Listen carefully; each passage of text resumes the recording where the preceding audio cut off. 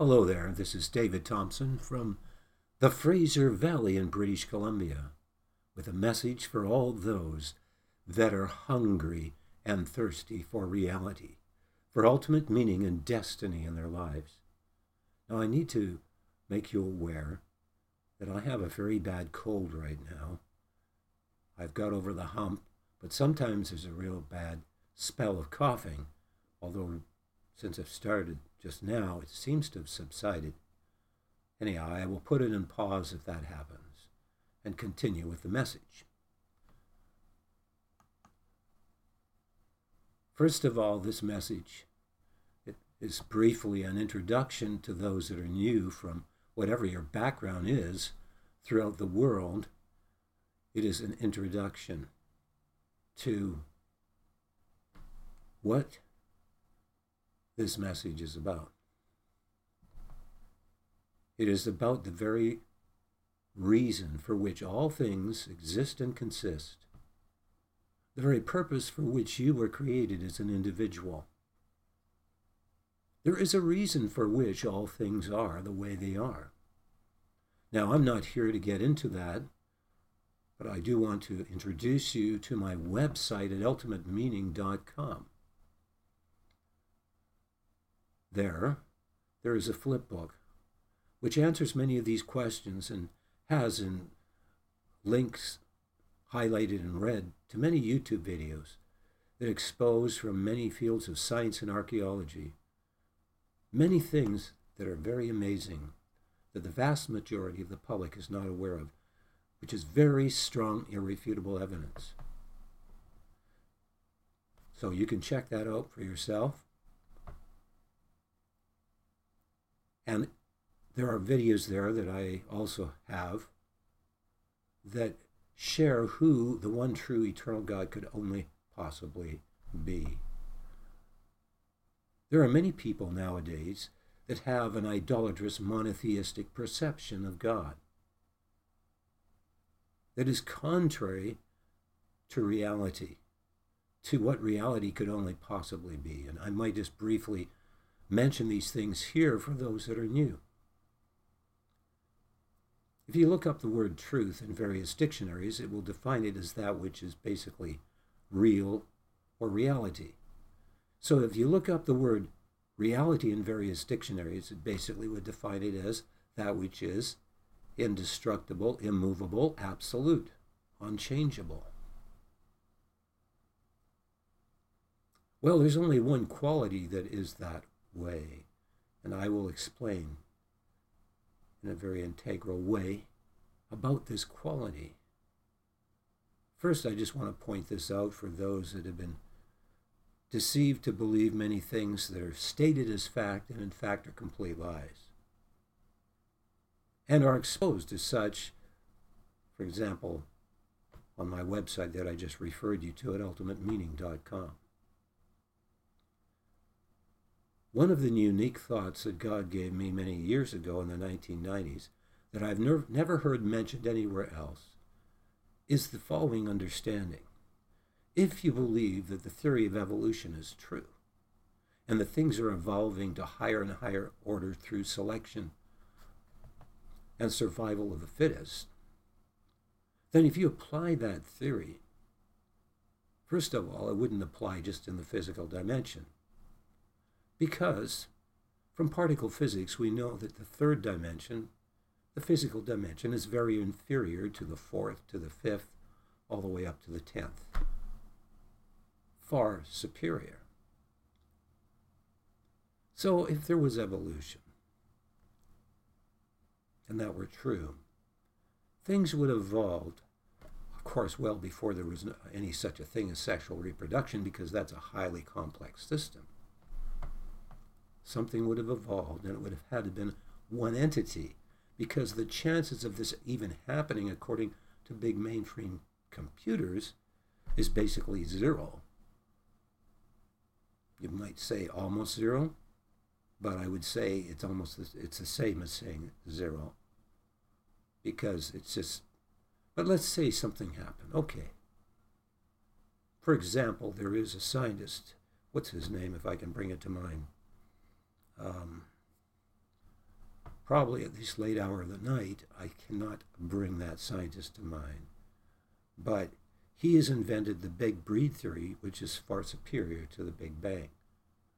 So he has his theory about how this happened. And I won't go into explaining that because you can find links to that in my flip book that is at ultimatemeaning.com. Nevertheless, so things evolve to higher and higher. Well, one thing we know from the first law of thermodynamics, it basically reveals that there is no beginning. Matter cannot be destroyed. There's always was something. Okay, well, all these wacky theories about some negative and positive field. Whatever the form of existence was, something was always there, right? Okay. So if you apply this theory of evolution over an infinite past, you should have reached the maximum of evolution in the infinite past. And of course, the second law of thermodynamics, which says that everything left on its own always goes in a direction of disorder to complete chaos, would mean that we came to complete chaos in the infinite past. And yet here we are in a highly complex universe, discovered more than ever before to be so, such as the electron microscope, little machinery and cells that is so complex that the top AI technology is a joke, and they boast about computers taking over and all this stuff. Like it's some big thing and man is somebody, when man can't come close to the technology that is in a cell. And I showed that in my last week's message, and you can see a video on the things that are in the cells on my site at ultimatemeaning.com. The maximum result of evolution, having no limit of time, would be an ultimate being of the quality that I am about to describe. But that ultimate being would have been so powerful and had mastery over all the principles and laws of the universe and time and space and chance that it would have swallowed up the need for such a process to exist, so that it never would have existed. And order always would have been superior to disorder. So that there always was order with no beginning. Ultimate order, which is who the one true eternal God is. And so let me describe a non-idolatrous description of God, of the one true God. The one true eternal God is love. The Bible says in 1 John a number of times, God is love. And that's the word agape, which is the highest form of love, which basically means a quality that always chooses the highest lasting good over any lesser choice. It is beyond the love of feeling, which is phileo, and the sexual love, which is eros in the Greek. It is a quality that always chooses the highest lasting good over any lesser choice. Obviously, any lesser choice as such would have a measure of corruption in it. This love has such integrity and purity that it will never condone what is contrary to love. In fact, it is the destroyer of what is contrary to love. It is the destroyer of corruption, which is the destroyer of goodness. So the first aspect of love is that for love to be really love, it must be pure. It must have integrity. It cannot condone what is contrary to love. This is the holiness of God's love, if you will, or the defensive aspect of the being of God who is love. That is represented in the negative symbol, which represents an indestructible foundation and the cutting off of all corruption. And what causes electricity to flow is when there is the negative and the positive that are aligned. And so out of the negative symbol is formed the positive symbol by crossing out the negative symbol. In fact, the last letter of the most ancient languages is the symbol of the cross as we know it today. It is the last letter of the Phoenician alphabet, the Hebrew alphabet, when they had symbolic letters back 1500 BC, 2000 BC, and earlier. way back in the beginning. And you know what that last letter meant? It meant a sign or symbol. So much for those that are atheists trying to get rid of crosses. No, the cross didn't originate with Christianity, because Christianity really existed before Christ came even, which I could explain in detail. Maybe the word Christianity signifies those that have had the revelation of Jesus Christ, which most did not until after the resurrection. So in that sense, you could say, use a different word, but here's the point. The other aspect of this love is so great that God's love was so ultimate in its perfection that will not tolerate corruption, that God could absorb judgment upon himself on behalf of the creature that would choose to receive his atoning substitutionary sacrifice, which happened on the cross through Jesus Christ. Yes, God humbled himself more than you, a mere creature. Yes, God suffered more than you, a mere creature. Oh, you say, how dare you make God like a little creature? God forbid. You have a limited, confined, idolatrous view of God if you think that God is not great enough to communicate with his creation. For example, in Genesis 18, Abraham sees three men standing before his tent door in the heat of the day. Probably they look more majestic than normal humans. He bows before them and says, "Can I make a really good meal for you?" He gets a servant to prepare a really good meal. They eat together, and he dresses the main leader of those three as Yahweh, which is the most sacred name for God, which basically means the ultimate reality that is separate above and beyond creation, the I am that I am, as he is also described, which is the quality of the being of God's love.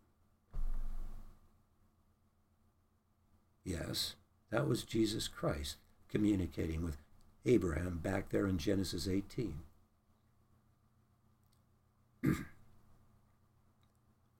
I could talk a long time about this, but I'm just introducing the two aspects of God's love. The negative so-called aspect, which isn't really negative, it is a really positive thing, and the positive aspect, that God has provided a way for us human beings to be able to receive forgiveness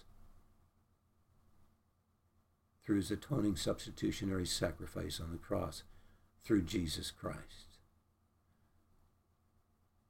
God's love is so great that he could do that. And that quality in the being of God that was a reality in history when Christ died and rose again was always in the being of God from the infinite past, not as a capacity, but as a reality.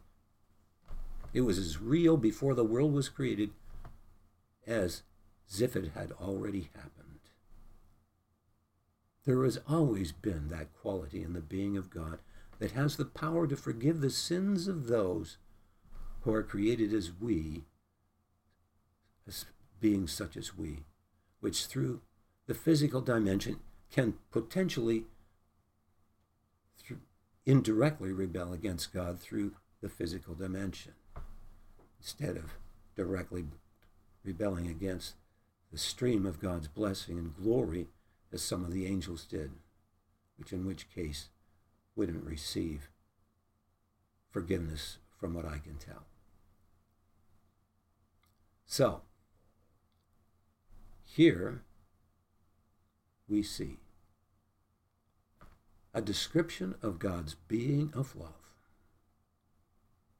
And I cannot go and describe many other things because I want to get into the message. But I thought I'd give you a brief description like that for those that are new. And I have a more in-depth teaching on all of these things I'm talking about here in some of my other messages here on this site, and also especially at ultimatemeaning.com. I am here now to talk to those that have truly come to receive the one true God, who is love, and not reject his provision of love through his perfect atoning sacrifice on the cross. Through God's one and only Son. And I should mention this also, for many people believe that we believe in three gods, and that's not true. For God to be God, for the one true eternal God to be God, to be Almighty God, he must be in three personages, because he must be able to rule in the three ultimate aspects of existence, which are beyond creation, in creation. Beyond creation is the Father. The word Father means originator. In creation is the Son, to experience the creation realm and partake of it, etc., become an atoning sacrifice. In the creation realm, the very quality of the Son is the full expression of the perfection of the being of God, and the one and only full expression of the perfection of the being of God into this world. And, of course, the third personage is the Holy Spirit, which occupies omnipresence in all dimensions of time and all dimensions that exist, such as the third, the fourth, all the way up to the 10th, or how many other dimensions there may be that we do not know of. You see, you cannot rule in a realm such as the creation realm without being in personage or conscious intelligence in it. You cannot rule as the Father beyond creation, seeing the end from the beginning, without being in personage and in conscious intelligence beyond the creation realm, nor in omnipresence. So it is three persons, but one God. And if you had to rule in those three ultimate aspects of existence, you would have to be in conscious intelligence in three aspects, which are in personage, as in three aspects. So I'm just sharing with you some information that I think is important to qualify who I am sharing with people about. I could share a lot more here, but I want to get into the message. This message is for those that have come to know the one true eternal God through crying from the depths of their heart unto God and saying something such as this: God, be merciful to me, a sinner. Really meaning it and saying, God, forgive me for all my sins. Become the Lord and the Savior of my life, the central treasure of my life. I cry unto you, have mercy on me, to forgive me and to cleanse me and to come fill me with your Spirit. And he will, because his body was broken unto death for you, and his blood was shed unto death. And I've written a book titled Afterlife Incredible, Irrefutable, which you can get on the internet, on Amazon, large 6x8 paperback, 368 pages. You can also get it, of course, in Kindle, on your phone, or whatever digital device you want to get it on. And it is really better than the bestsellers, although I haven't marketed it properly. So there's no star rating, but if you want to give it a rating, read it. Check it out yourself. It's a really, really good book. Okay. So, these messages are given without preparation. Everything I share here, I don't prepare notes or anything particularly, except that I do paste scripture verses and things like that, and maybe a brief comment. That's about it. But the Word of God says, in order to explain what I do here, in 1 Peter 4:11, it says, if any man speak, let him speak as the oracles of God. That's referring to believers. They're always to seek to let God speak through them, to cultivate the gifts of his Spirit so that they are in a state of worship while they're speaking to others, seeking to sense God's word, what God would have them say to that other person. Or when you come in an assembly, to do likewise the same. This is particularly true when you come together to gather around the one true eternal God, Yahweh, which is the most sacred name for God, also known as Jehovah, but that's not as accurate. Yahweh, the Almighty, is referring to the Father, the Son, and the Holy Spirit, because the word Elohim in Hebrew is the word Almighty's, which is the word for God. In most of the English Bible, it's Elohim in the original.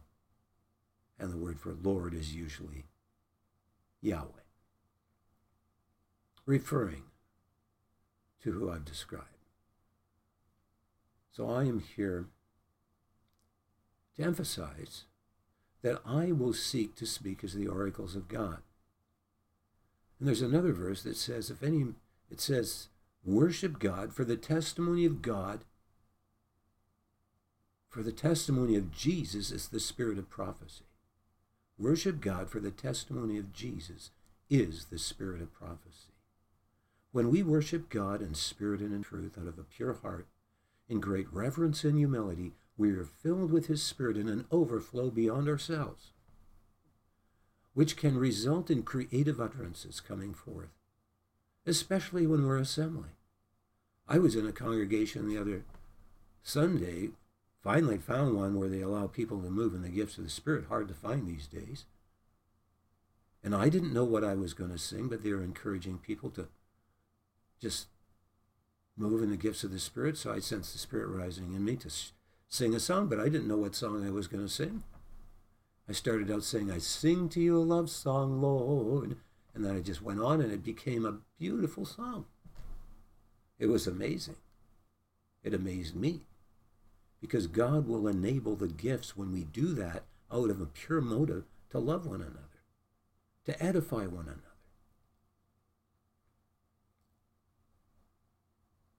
So, what I do to facilitate speaking as the oracles of God is I cast lots to get the possibility of any chapter in the Bible using 2 independent random applications on the internet.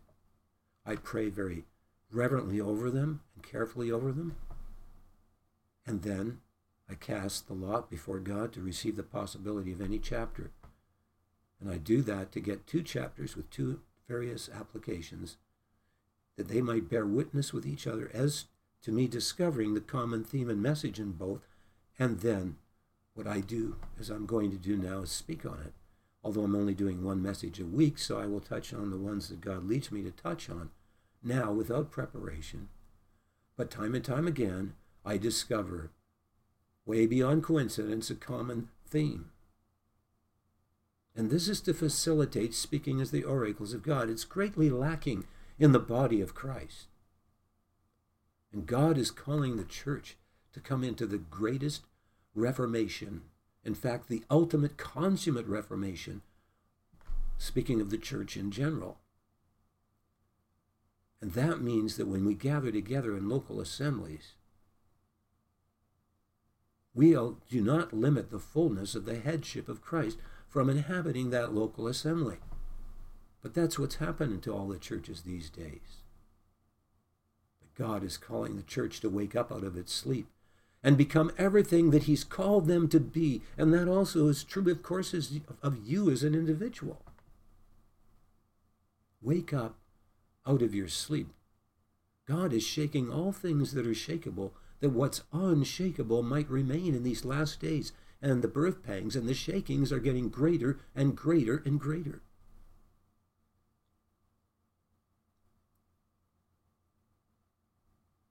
So, I want to share with you what I received, and also to give the song that I received by the casting of lot today. And so, we will do that, and I will share from what I received what God, by his Spirit, is saying to the churches in this particular time. I'm going to just tell you this before I start this. When you don't limit God, you're going to not have pre-service prayer meetings. You're going to make your church service a prayer meeting. It is going to become his house of prayer again. You're going to be more conscious of Christ in your midst, Oh yeah, people are all talking and having coffee before the church service, and then they walk in and start their singing. That's the typical thing that happens. Well, you can still have your coffee and talk, but once the service starts, start it as a prayer meeting with great reverence and awe. Maybe it goes a half an hour or an hour. Individually praying at first with reverence and awe. Maybe after 10 minutes, one prays out and another prays out, and people stand in agreement out of seeking to be in one spirit and one mind before God. And then out of that, there's a facilitation of the gifts of the Spirit, where one can sing out a song if they're moved that way. Another can give a word of exhortation, another a prophetic word, another a word of knowledge, or a testimony, or give a prayer. And then after that, has happened, and many people have shared without having to ask permission to use the mic. You don't want to limit God that way. Then the leadership speaks, having discovered what the mind of the Spirit is saying through each member of the body. And believe me, this person will share here, and that person will share there, not knowing what each other is going to share, and sure enough, it dovetails. And I had that happen in a particular church I went to years ago in North Vancouver. It happened many times. And I hope they're still that way, but I haven't been there for a while. I know not what is going on there right now. So what I'm wanting to do now is share the worship song, and I will say this, that most of the modern worship songs today are shallow, with shallow words. There are some good ones, of course, but there is not the creativity, and part of the reason for that is because people have not been taught to be creative in the meetings and to stir up the gifts of the Spirit. We have limited the headship of Christ from moving through the corporate body. And this is what will break the darkness over your city. Look, it happened in the Welsh revival. Similar, except man got in the way and it became a hierarchy. God is looking for a living organism in these last days where the leadership is in deep sensitivity to the headship of Christ and allowing the body to flow in the gifts of the Spirit as it was in the early church, and as it often is in underground church in such places as China and other places of the world where there's severe persecution. So I want to share with you today what I received. And first, I have a wonderful song. I think this is one of the ones I really like a lot, so I'm sure you will enjoy it too. It's a worship song with meaning and depth in the words. May it touch your heart and draw you close to God. And so now we're going to go forth with that song. I will minimize myself in a moment.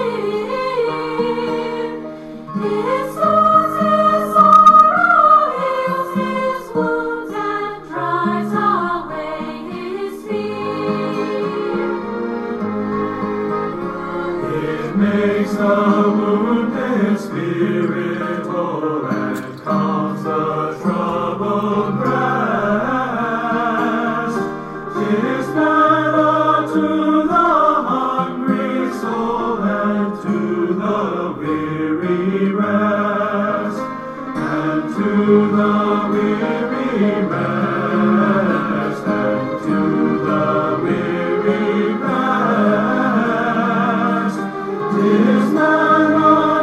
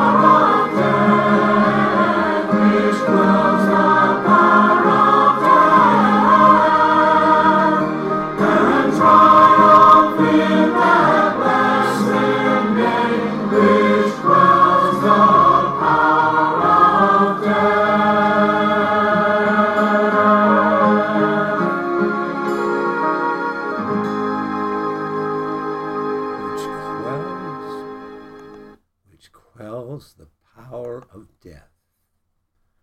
The world offers temporal fleeting pleasures, but those temporal fleeting pleasures are a delusion.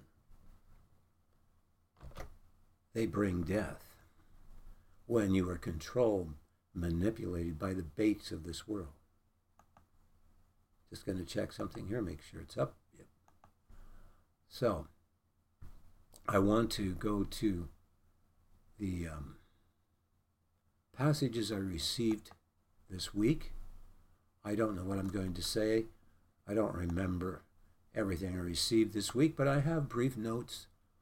So I'm just going to trust the Holy Spirit to speak to the body of Christ what he is wanting to say at this particular day and time, which is Saturday in the evening at 9:21 of November the 25th, 2023. So first of all, I received John 13 and Zephaniah 2 by the casting of lot before God. And these two chapters have the common theme of having humility before God and the severity of God's judgment on those that are proud, such as fell on Judas and will fall on those nations who are proud in the last days. And Zephaniah, particularly the Zephaniah 3, is prophetic, very prophetic about the last days. But so is it in Zephaniah 2 in some measure. But first of all, I have highlighted in green the things that are common in these two chapters.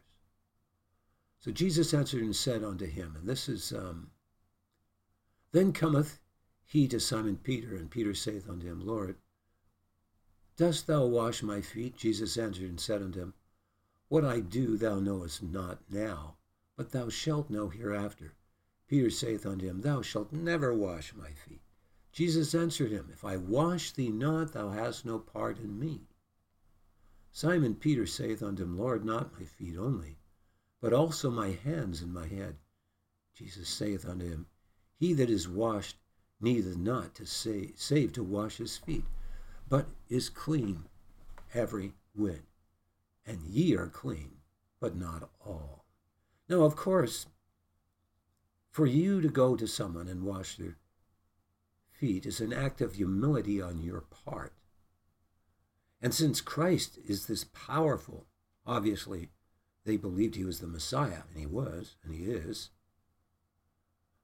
To them, that was really exposing their pride. Oh, that's not right. It's pride in reverse. So, God is calling us as his people to be those that are willing to humble ourselves before others. But when you humble yourself before some people, I don't like that, because it's going to break a hard shell in their heart. I will never forget a lady in a church service that told me how her husband was not walking close with God, and she was so burdened about it. And God kept challenging her to wash his feet with a towel, and she kept ignoring the prompting voice of the Spirit of God. But she finally gave in and came to him to wash his feet. And he says, no, don't you do that. No. Well, she washed his feet, and he broke down in tears. And they were reconciled and brought into a close love relationship with each other again. And that man came into a close relationship with the Lord as well. And so these are the things that God is teaching us. The ways of humility. Christ showed us the example of humility. And he calls us to be those that even when a person offends us and they're more in the wrong than us, that we can come and through love share our faults in order to win them and tell them the things we appreciate in them that are good. That doesn't mean that if they offend us that we shouldn't reprove them. We should. Because the Word of God does say, if your brother offends, you rebuke him, and if he repents, forgive him. So there's a balance here. But in that balance, there is also love. It is in meekness that we restore one another. I have had people, not often, but I remember one event, happened about maybe 6 months ago or 5 months ago, where this brother I knew, I thought he was always a good friend. He comes up and I can't go into it, but he started saying, oh, you're so self-righteous and all this, and I was shocked. It really hurt me. I should have reproved him, but since it was getting too intense and he was in a cocky, proud spirit instead of a spirit of meekness, and because he was making a scene, because he was putting his face right up to me like this, I said, put your face back. I can't see you. And I mean, I could have got angry and punched him or something. But what I did is I said, well, if you believe that that's the case, why don't you pray for me right now? Pray for me that God will take that away in my life. And that diffused that situation. But I failed to reprove him, and I found a very difficult time after that, with this particular brother, getting over it. Because I failed to reprove him because he was too far away and I didn't want to reprove him in front of his wife. So, anyhow, we go on here.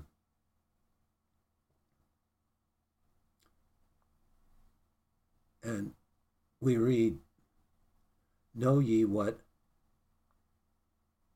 I have done to you? You call me Master and Lord, and ye say, well, for as I am. For so I am. I then, your Lord and Master, have washed your feet. Ye also ought to wash one another's feet. For I have given you an example that ye should do as I have done to you. Verily, verily, I say unto you, the servant is not greater than his Lord, and neither he that is sent greater than he that sent him. If ye know these things, happy are ye if ye do them. Anyhow.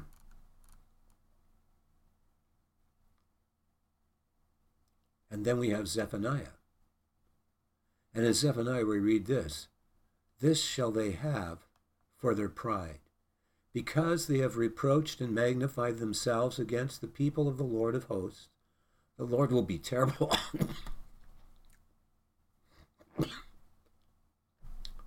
Terrible unto them. For he will famish all the gods of the earth, and men shall worship him, every one from his place, even unto the isles of the heathen. So we see the emphasis on humility there. And it goes on and describes the destruction of a city that was proud and dwelt carelessly. And in her heart she said, I am, and there is none beside me. How has she become a desolation, a place for beasts to lie down in, etc. Okay.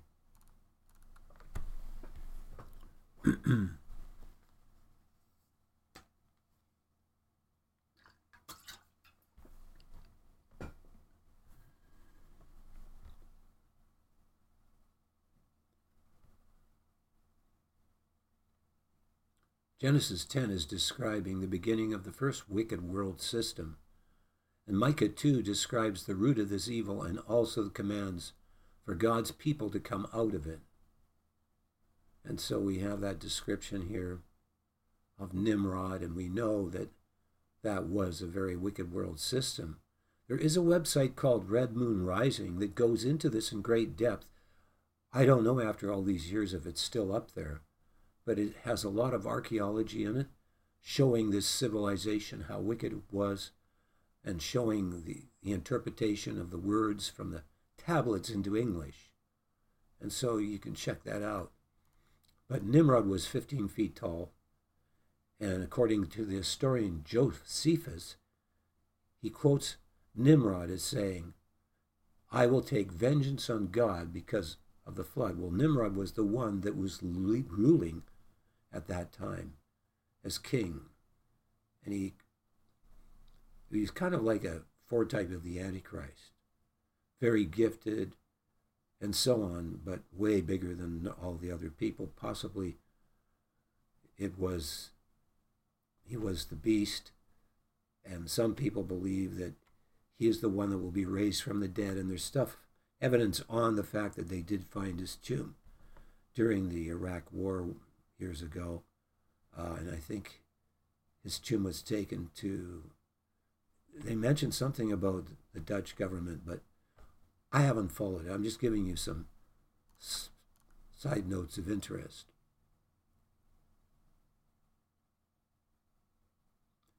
So here God is calling his people out of the world system, and he says, "Arise ye and depart, for this is not your rest.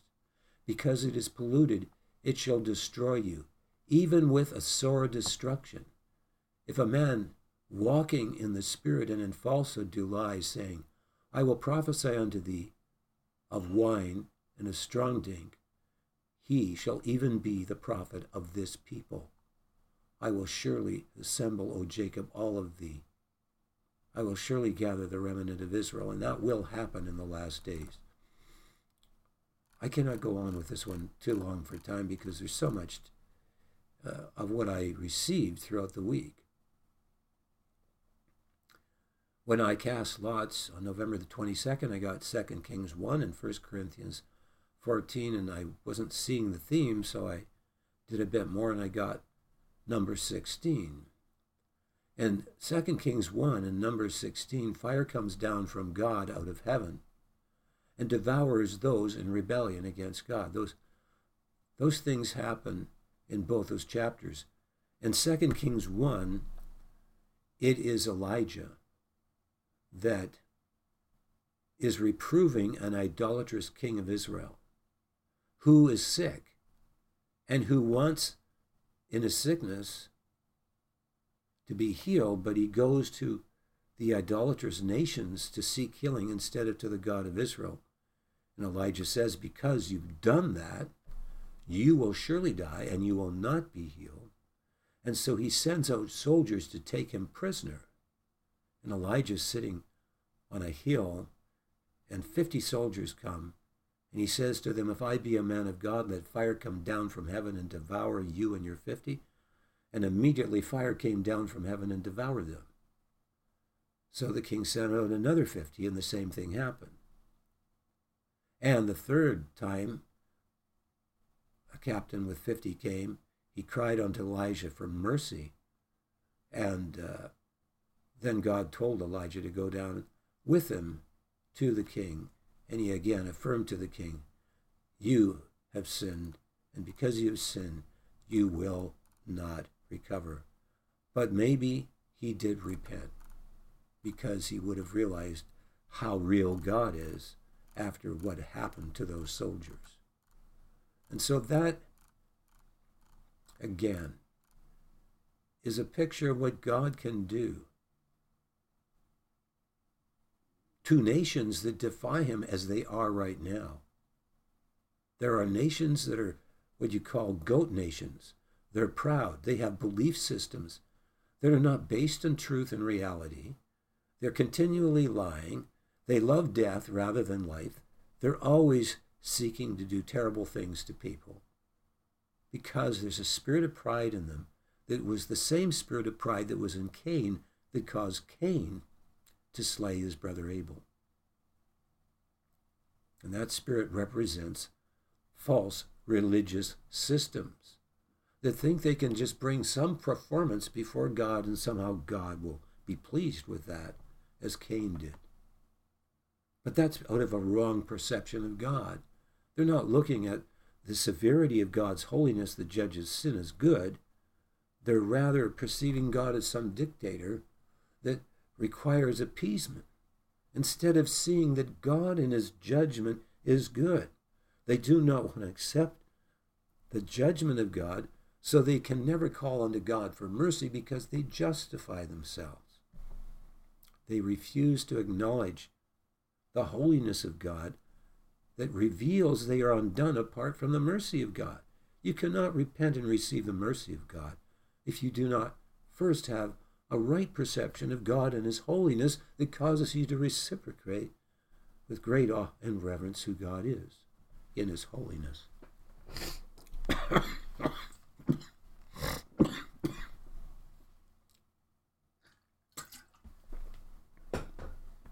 You can pray for me. I'll get over this cold soon.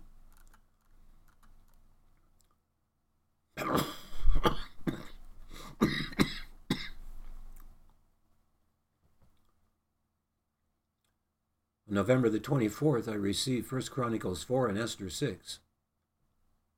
And this is an amazing passage too. These two chapters really fit together amazingly, like all these other ones have. A person...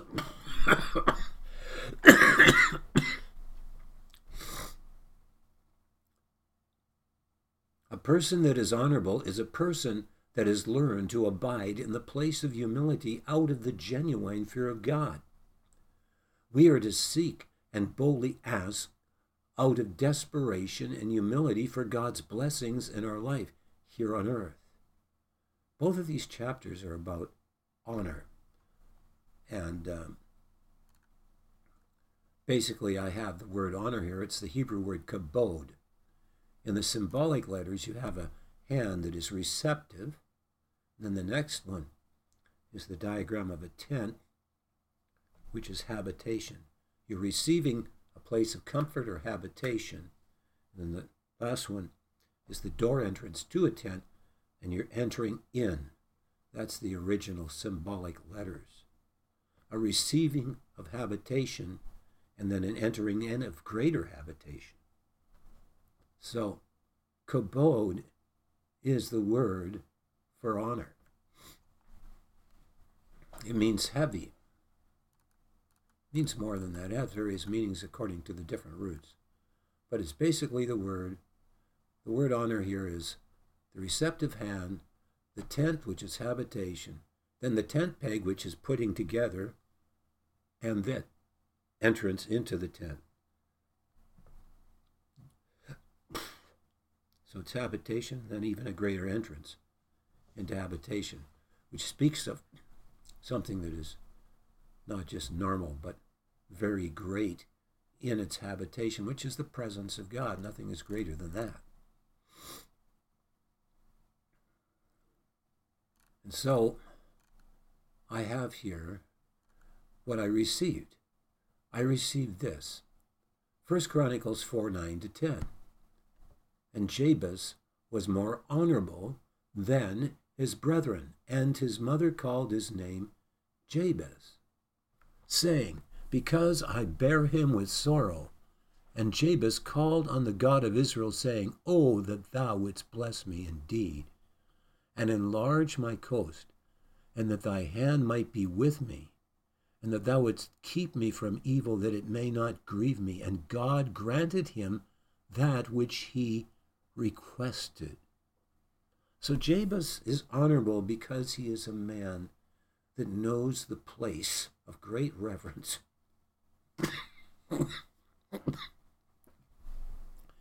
before God. I'm sorry about this cold I have.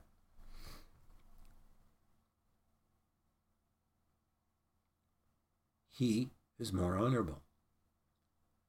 Because when you have the genuine fear of God, which is rightly receiving who God is first in the integrity of his love, which is his holiness, and then out of that receiving the greatness of his mercy, which also includes his love, when you do that, there is great awe and there is great reverence, and it involves the deep turning of the heart that breaks hardness in the heart, causing a sensitivity to the presence of God, a sensitivity to other people, so that you treat them with respect, and so you do become an honorable person when you have those qualities, instead of being insensitive like a bull in a china shop.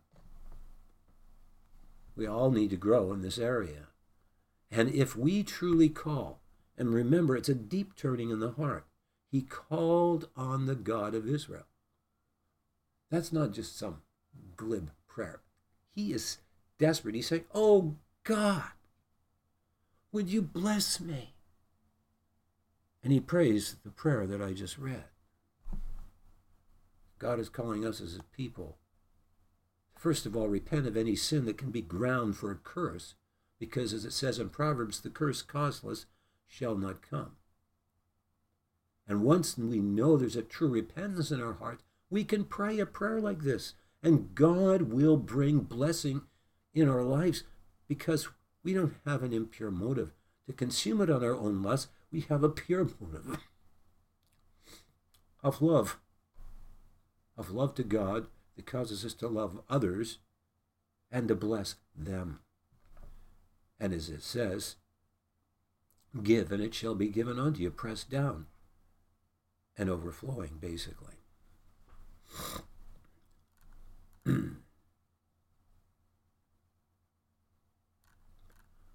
Now, the other passage that was with this is Esther 6. And this is also about honor. And it says here in this verse down here, the king, Haman, is coming because he wants to hang Esther's uncle, Mordecai. Because Mordecai won't bow down to him, because Haman wants people to worship him and give glory to him, and because he fears the God of Israel, he refuses to bow down. Just like Daniel, Shadrach, and Abednego wouldn't bow down to worship the image that Nebuchadnezzar made. So Mordecai refuses to give honor to a man that is proud and defies the God of Israel. He won't bow down to him because he believes in only worshiping God.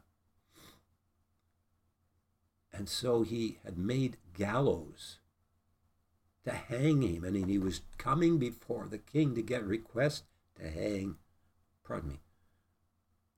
Mordecai. He was coming to get request to hang Mordecai. And this is what happened. The king couldn't sleep all night. He was troubled, couldn't sleep. And it says here that he basically wanted to find out if Mordecai was ever honored. What honor and dignity he had. It says here, on that night could not the king sleep, and he commanded to bring the book of records of the Chronicles, and they were read before the king, and it was found written that Mordecai had told of Bigthana and Teresh, two of the king's chamberlains, the keepers of the door, who sought to lay hand on the king Ahasuerus. And the king said, what honor and dignity hath been done to Mordecai for this? Then said the king's servant that ministered unto him, there is nothing done for him. And it was at that time that Haman's coming to make a request to hang Mordecai. And so when he comes before the king, Haman, to make this request, before he can speak, the king says the following, let him come in. So Haman came in, and the king said unto him, what shall be done unto the man whom the king delighteth to honor? Now Haman thought in his heart, to whom would the king delight to do honor more than to myself? And Haman answered the king, for the man whom the king delighteth to honor, let the royal apparel be brought which the king useth to wear, and the horse that the king rideth upon, and the crown royal which is set upon his head, and let this apparel and the horse be delivered to the hand of one of the king's most noble princes, that they may array the man withal whom the king delighteth to honor. Hold on here. And bring him on horseback through the street of the city, and proclaim before him, Thus shall it be done to the man whom the king delighteth to honor. Then the king said to Haman, Make haste, and take the apparel of the horse, as thou hast said, and do even so to Mordecai the Jew that sitteth at the king's gate. Let nothing fail of all that thou hast spoken. And of course, he goes to his bed after he did all this, and he's the one having to say this and proclaim this. He goes with extremely upset and crying back home. So anyhow, so God is saying by his Spirit in this hour that he wants his people to be in the place where they do not compromise with the things of this world that would call us to compromise and go along with things that are idolatrous, that are contrary to God. He wants us to pay the price, and he has his time to bring the wicked under judgment, as we see happened here. And of course, later on, Mordecai was hung on the very gallows that Haman was hung on the very gallows that he had made for Mordecai. So this is what I received this week by the casting of lot. And I can't preach too well when I have a cold like this, so I'm kind of just talking.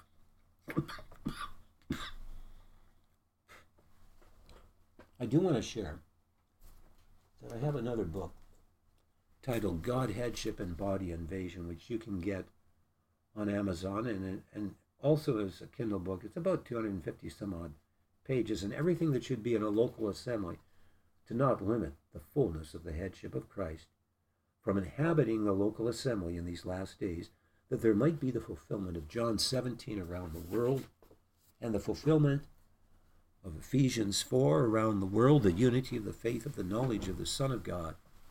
And of course, in Acts, 4:12, it says, whom the heavens must receive until the restitution of all things.